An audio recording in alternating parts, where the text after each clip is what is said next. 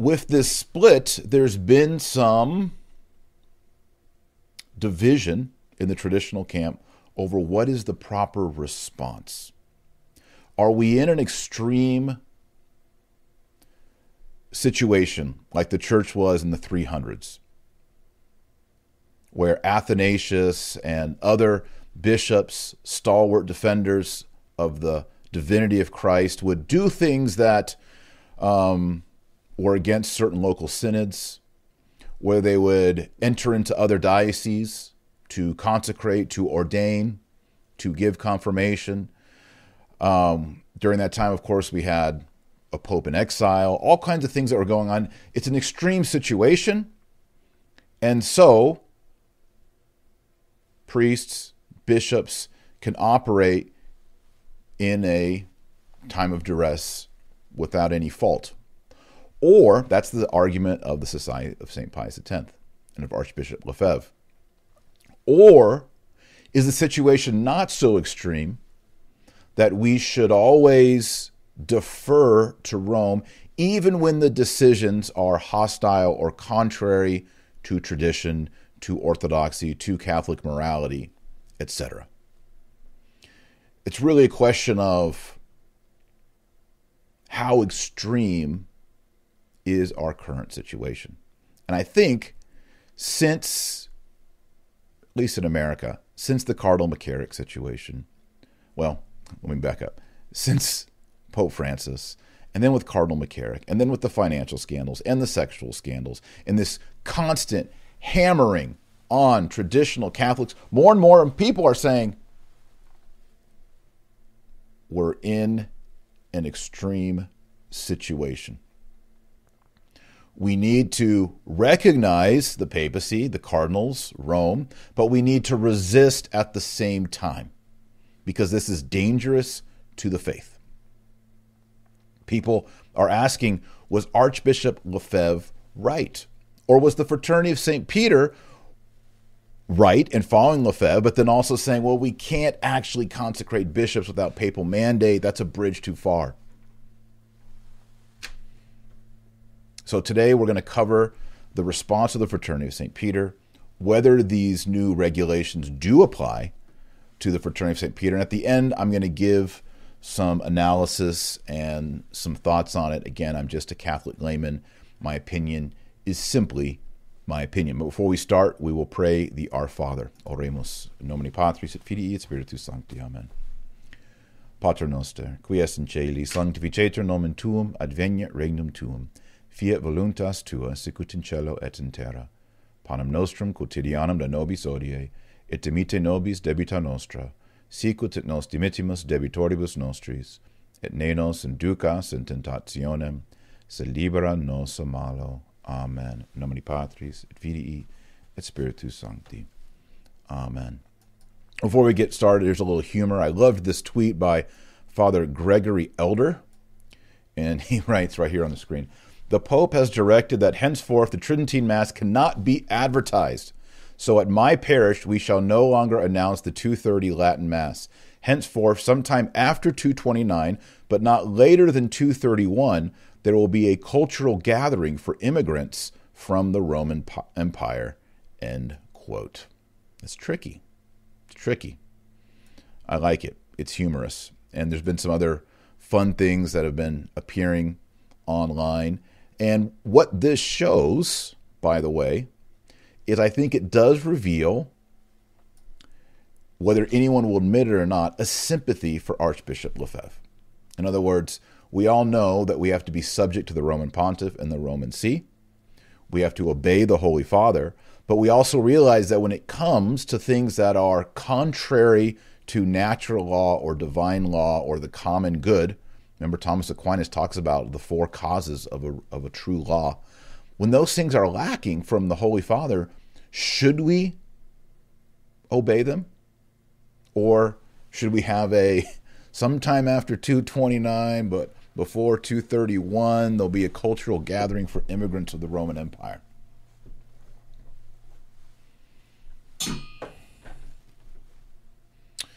All right, here's the statement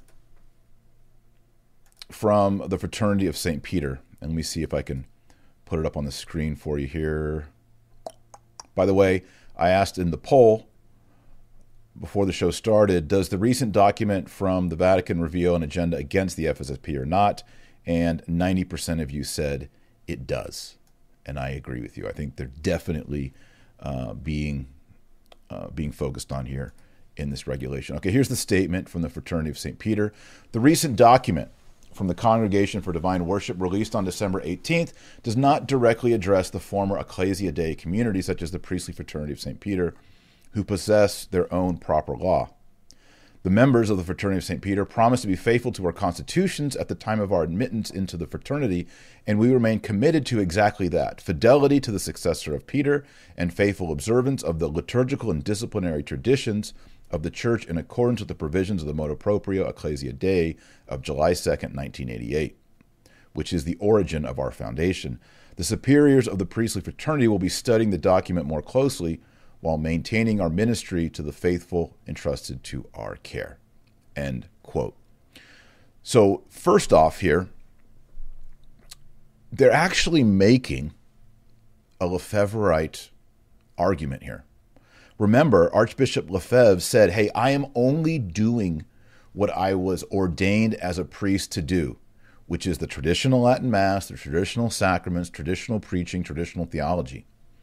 All I'm doing is what I was originally tasked to do by Mother Church, even when I was made a bishop. So it's an appeal to the past saying, we are going to continue to do exactly what we were tasked to do, which is the traditional Catholic faith. And the Fraternity of St. Peter here is making the same exact argument, except instead of going back further in time, they're going back to 1988. And I think it's better to not just stop in 88, but let's just keep on rolling backwards in the time here. They're saying, look, we were set up to distribute the sacraments in accordance with tradition and to maintain the traditional Catholic faith, and we're just going to keep on keeping on. But that's the same argument as Lefebvre. Again, just different dates chosen here. The other thing is it says that this document on December 18th does not directly address the former Ecclesia Dei communities, such as the Priestly Fraternity of St. Peter, who possess their own proper law. That's the first part. Now, this is either a flex, and if it is, I greatly admire the flex, FSSP, good job. It's either a flex or it's a sidestep. And I hope it's the former. I hope this is a flex. They're basically saying, bounces off me, sticks on you. Does not apply here. If it's a sidestep, they're just buying time. And my worry is although the document on December 18th does not say the words Priestly Fraternity of St. Peter, it does state itself as being a clarification of Traditionis Custodes, which does name the Ecclesia Dei communities. So it's a clarification of a document that does speak to the Fraternity of St. Peter. Secondly, the December 18th document has regulations for personal parishes, and the Fraternity of St. Peter has personal parishes. So it does apply to those situations.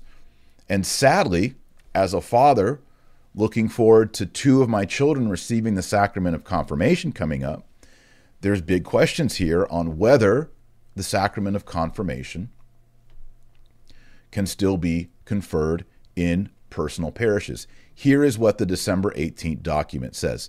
Twice it refers to personal parishes. The original dubia, the original question sent to the Congregation for Divine Worship says, is it possible, according to the provisions of the Motu Proprio Traditionis Custodes, to celebrate the sacraments with the Rituale Romanum and the Pontificale Romanum, which predate the liturgical form of the Second Vatican Council? ? Answer, negative. No, you can't. This is just mind-blowing. Here's the answer. The diocesan bishop is authorized to grant permission to use only the Rituale Romanum, last Editio Typica 1952, and not the Pontificale Romanum, which predate the liturgical form of the Second Vatican Council. He may grant this permission only to those canonically erected personal parishes, Fraternity of St. Peter, which, according to the provisions of the Motu Proprio Traditionis Custodes, celebrate using the Missale Romana of 1962. So here they're saying you can use the Rituale, but you cannot use the Pontificale. Now, the Rituale has, I'm looking at it right here on the screen, it has the ritual for baptism, the ritual for confirmation, extreme unction, blessings, exorcisms, etc. When bishops celebrate sacraments, notably the Mass, they pontificate. They use another book, the Pontificale, which has the special, for example, a pontifical high Mass, and these rites like confirmation and ordination. So this raises the question, if this latter book is banned, does it mean that it's banned for the former Ecclesia Dei communities? It seems not necessarily, because it's talking about the power of the diocesan bishop here. And as the fraternity says, they have their own customs, their own norms, their own law. What makes me worried about it, though, is if you go down in the explanatory note 4 paragraphs in, we read this on the December 18th document. And Fraternity of St. Peter, this makes me worry for y'all. It reads this: after discernment, the diocesan bishop is authorized to grant permission to use only the Rituale Romanum, edition 1952, and not the Pontificale Romanum, which predate the liturgical form of the Second Vatican Council.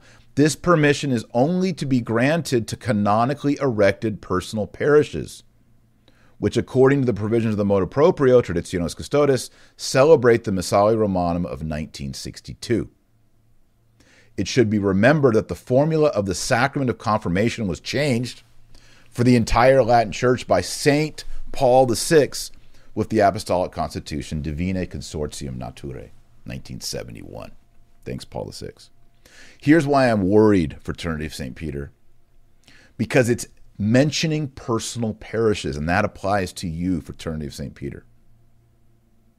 And also, in the context of personal parishes, it says, good news, Fraternity of St. Peter, you get to use the Rituale. You can continue to use the traditional rite for baptism, extreme unction, confession, blessings, and that's all great. Standing ovation, so relieved.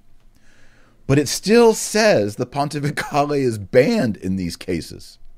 And this applies, it's in the context of personal parishes.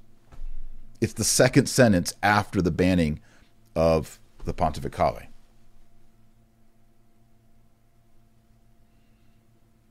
That's a problem. So hopefully the fraternity has a deal or something worked out where they're going to continue to be able to confer holy orders, and that includes the minor orders, by the way, porter, exorcist, lector, acolyte, subdeacon, and then on to deacon, priest, that they're able to continue to have holy orders in the traditional way and confirmation in the traditional way. And even for cardinals like Cardinal Burke to be able to properly celebrate the traditional Latin Mass and pontificate, to have a pontifical high Mass. Hopefully, all of that has been somehow secured, but we lay people down here on the ground, we haven't seen it or heard about it. I'm not saying it's not there, and I sure hope it is. But that scares me. And this does apply to personal parishes. Now, if we go back to Traditionis Custodes, from where'd you go? Here it is. From earlier this year, we have Article 6, which says Institutes of Consecrated Life and Societies of Apostolic Life erected by the Pontifical Commission Ecclesiae Dei, that's Fraternity of St. Peter, by the way, fall under the competence of the Congregation for Institutes of Consecrated Life and Societies for Apostolic Life. Article 7. Now, this is where the rubber meets the road for the CDW and the December 18th document. Article 7. The Congregation for Divine Worship and the Discipline of the Sacraments and the Congregation for Institutes of Consecrated Life and Societies of Apostolic Life, for matters of their particular competence, exercise the authority of the Holy See with respect to the observance of these provisions. End quote. In other words, Article 7 of Traditionis Custodes states that the Congregation for Divine Worship can and does have authority over the Fraternity of St. Peter. So any clarifications regarding the 1962 Missal or the Rituale or the Pontificale, any of these things, the Congregation for Divine Worship does have authority over the Fraternity of St. Peter, beginning with Traditionis.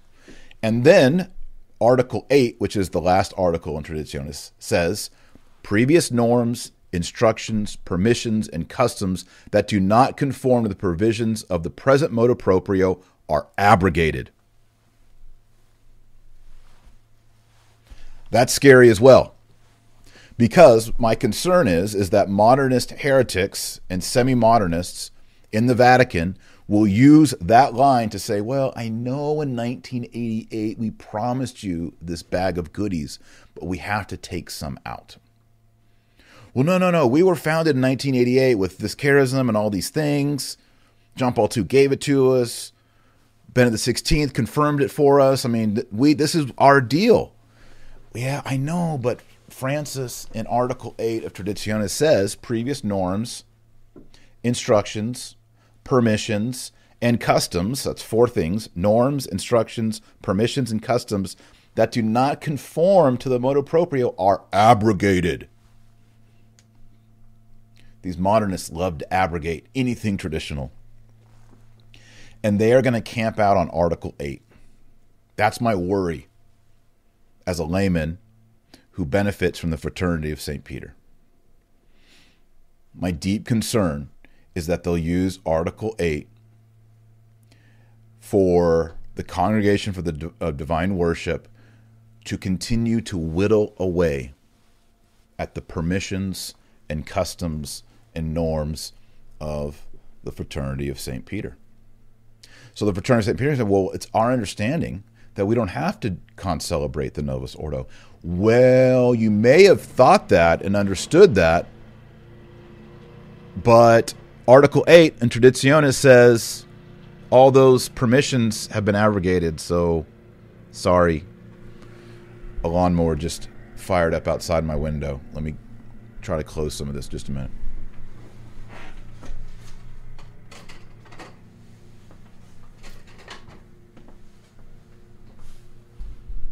I have no idea why a lawnmower is outside my house on Monday.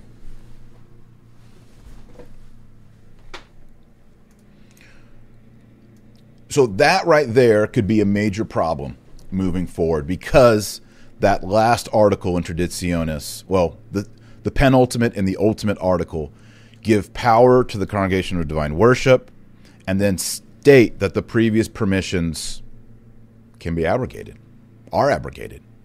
And that puts the fraternity in a tough little place. Now, regarding confirmation, I saw something that was kind of funny, kind of interesting. Let me see if I have it here. Someone found this on Twitter, and I want to give them credit. Yeah, here it is.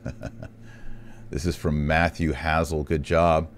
He said, the Congregation of Divine Worship says that the Pontificale Romanum of the Iustus Antiquior cannot be used to celebrate the sacrament of confirmation anymore. Well, good job. I found this in an appendix at the back of the 1962 Missale Romanum then, and it is the rite of confirmation. So it's in there. It's tucked in there, you know.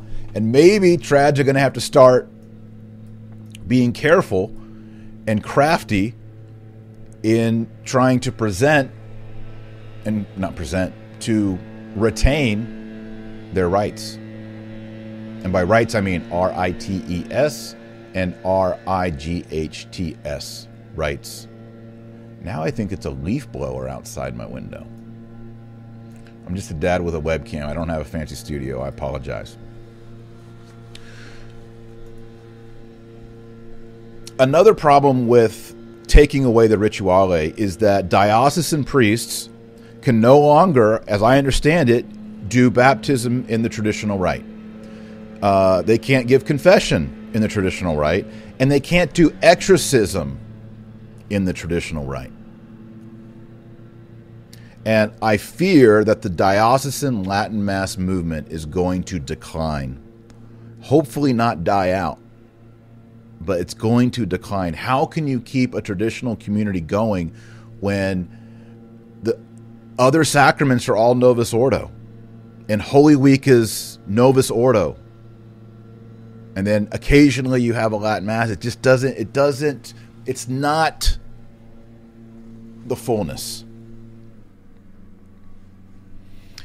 Now, and also when it comes to exorcisms, all priests will tell you the old one's better, and it's now taken away by this instruction. That's not good either.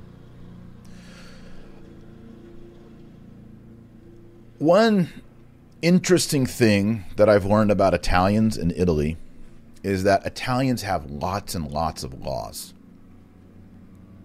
It's kind of part of the Roman heritage.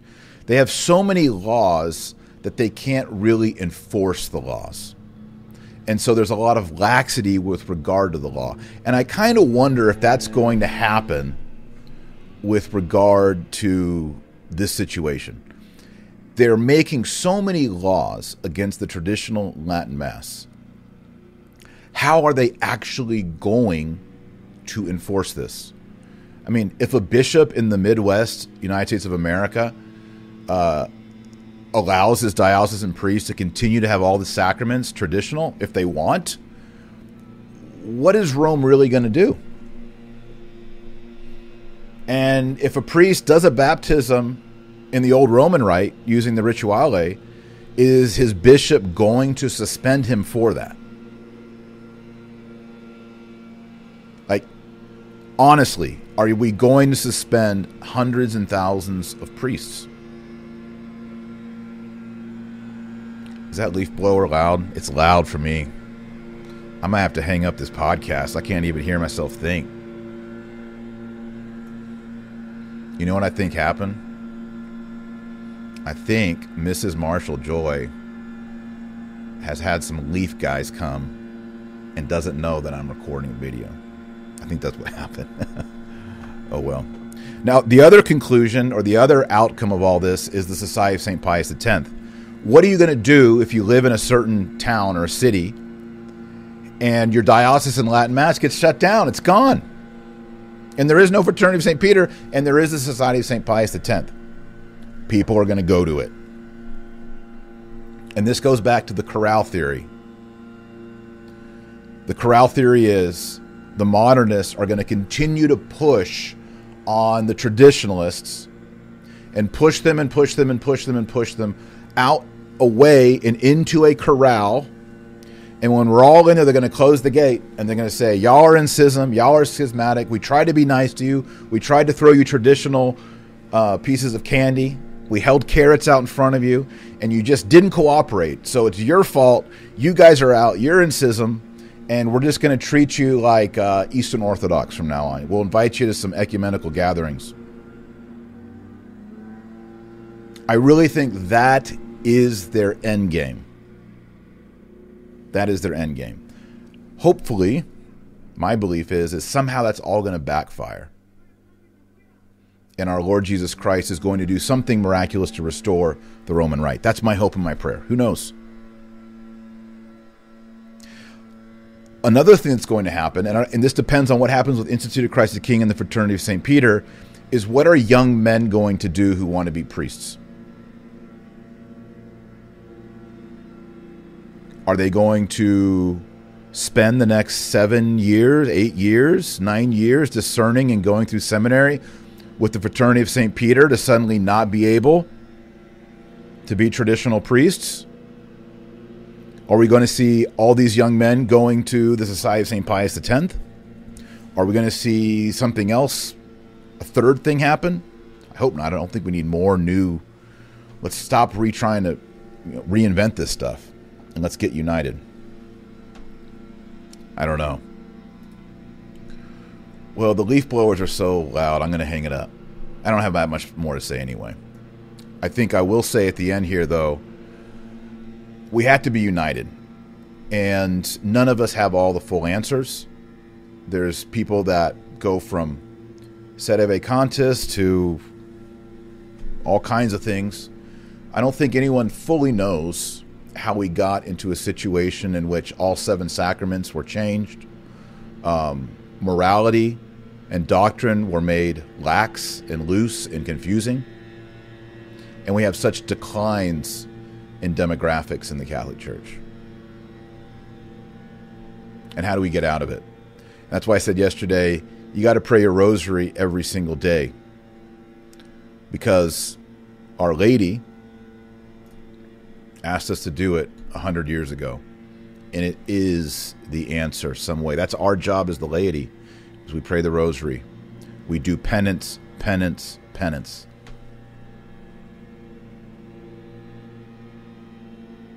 All right, we're going to close with the Hail Mary, and we'll pray for the Fraternity of St. Peter and the Institute of Christ the King and all the former Ecclesia Dei bodies. Oremus.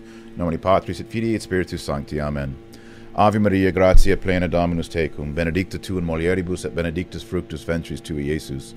Sancta Maria, Mater Dei, or pro nobis peccatoribus, nunc et at hora mortis nostrae. Amen. Nomine Patris et Filii et Spiritus Sancti. Amen. All right, friends. Thanks for watching. Make sure you get to confession before Christmas and you're ready to go. Again, I'm sorry for the audio problems at the beginning and then now the leaf blowers. I don't know. Remember, our Lord Jesus Christ is the light of the world and the salt of the earth. So go out there and be salty. God bless and Godspeed.